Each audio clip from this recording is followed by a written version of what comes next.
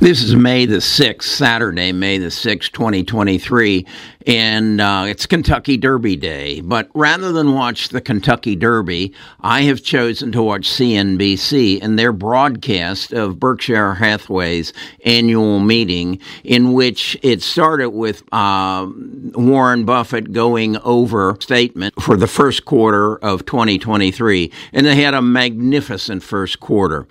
But what I've learned is I want more of Berkshire Hathaway, and I'll explain to you why I feel that way in this video, and hopefully you can get a takeaway that is comparable to mine. So let's get into it. It's not financial advice. It's just my financial observations.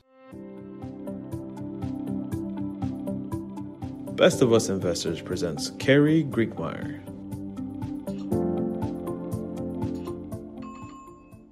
What I've learned this morning is how well Berkshire Hathaway is managed, and how I have a list of 30-some stocks that Berkshire holds, but that is not really what Berkshire Hathaway is about. Someone brought up the point that they own somewhere in the neighborhood of, in their portfolio, Apple represented 30% of their portfolio, and Warren pointed out that that's just not true. It may represent 30% or 35% of the stocks that they hold, but Berkshire owns outright some 60 other companies, including railroads, and Warren goes into great length explaining insurance companies. And if you ever have the opportunity, if you have a way to get a rerun of this first morning session, and he explains to you how insurance works and how Berkshire's insurance companies run so much more efficiently than anyone else's because of their ability to manage risk against premium. They have a higher markup, and then he explains to you what float is all about, how they take in you and I's money on a monthly basis or a quarterly basis, and they hold that money until you have an accident. If you never have an accident, they don't make a payment for their property and casualty insurance,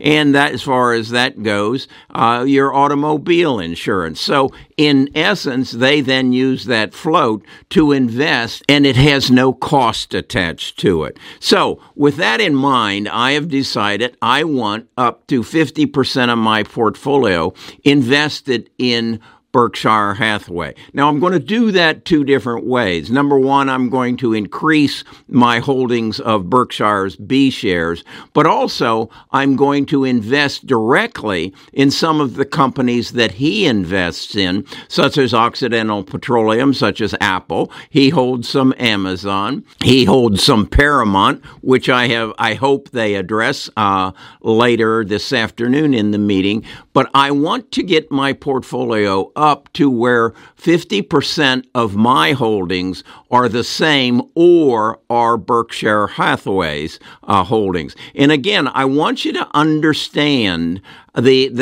that he owns about 35 individual stocks, but he owns 60 other companies that generate money. They made this statement in the interview in Japan several weeks ago that they have something in the neighborhood of $100 million coming in every working day from the profits that are made from their 60 wholly owned companies that then they have to take and invest somewhere else. This is the growth engine. This is the money machine that Warren and Charlie have built. I encourage you, if you can find a rerun and sit down for probably 6 hours and hear what Warren, Charlie, and their two successors are saying, you will have an understanding of business unlike you have ever had. It's worth your time. It was worth my time, and as a result of that, I am going to get to my portfolio up to 50% in either Berkshire Hathaway B shares or the same stocks that Charlie and Warren are investing in. I don't think you can get any better financial advice anywhere than what Warren and his staff will share with you in their stockholders presentation. These four guys are geniuses. They understand the investment world unlike anyone else, and they are not influenced by Wall Street. So make a point to find the rerun of CNBC's broadcast of the Berkshire Hathaway annual meeting, and you'll come away, I believe, the same as that I want 50% of my portfolio where Warren and Charlie are putting their money.